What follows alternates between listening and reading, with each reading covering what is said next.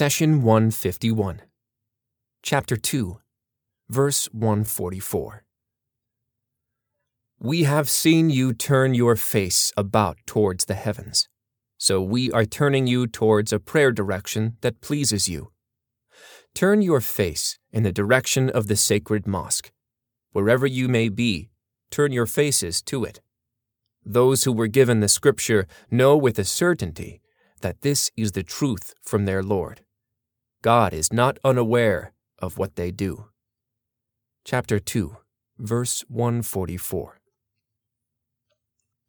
This verse paints for us a picture of how our beloved Prophet Muhammad deeply desired for the holy Kaaba to be the Qibla of the Muslims instead of the sacred mosque in Jerusalem.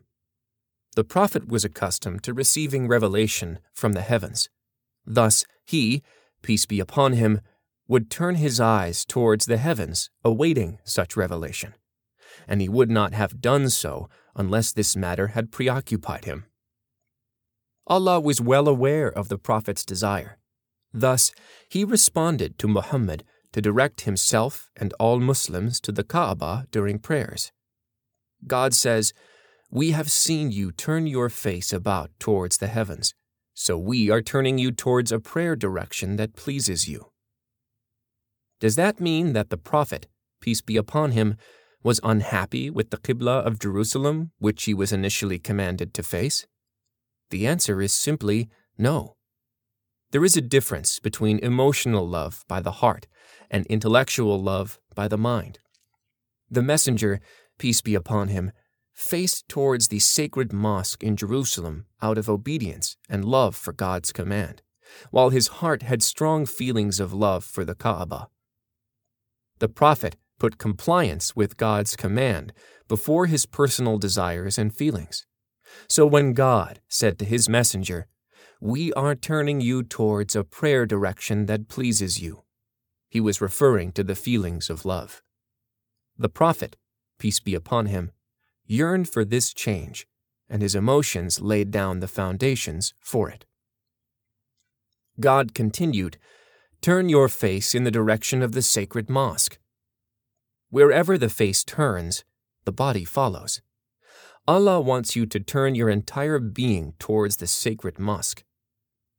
The word mosque is translated from the Arabic origin masjid, which is derived from the verb sajada, referring to an act of prostration. Prostration shows utmost submissiveness to God. Thus, the places where prayer is performed are called masjid. But there is a difference between a place where one prays and a place which is exclusively designated for prayers.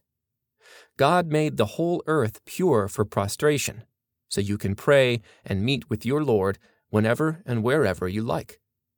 A mosque, on the other hand, is specified for prayer, worship, and no other activity. The Kaaba is the house of God that is chosen by God. All other mosques on earth are the houses of God that were chosen by people. That is why the house of God chosen by him is the direction, Qibla, to which all other mosques face. This verse was revealed when the Prophet and his companions were offering prayer in the Badi Salama Mosque in Medina.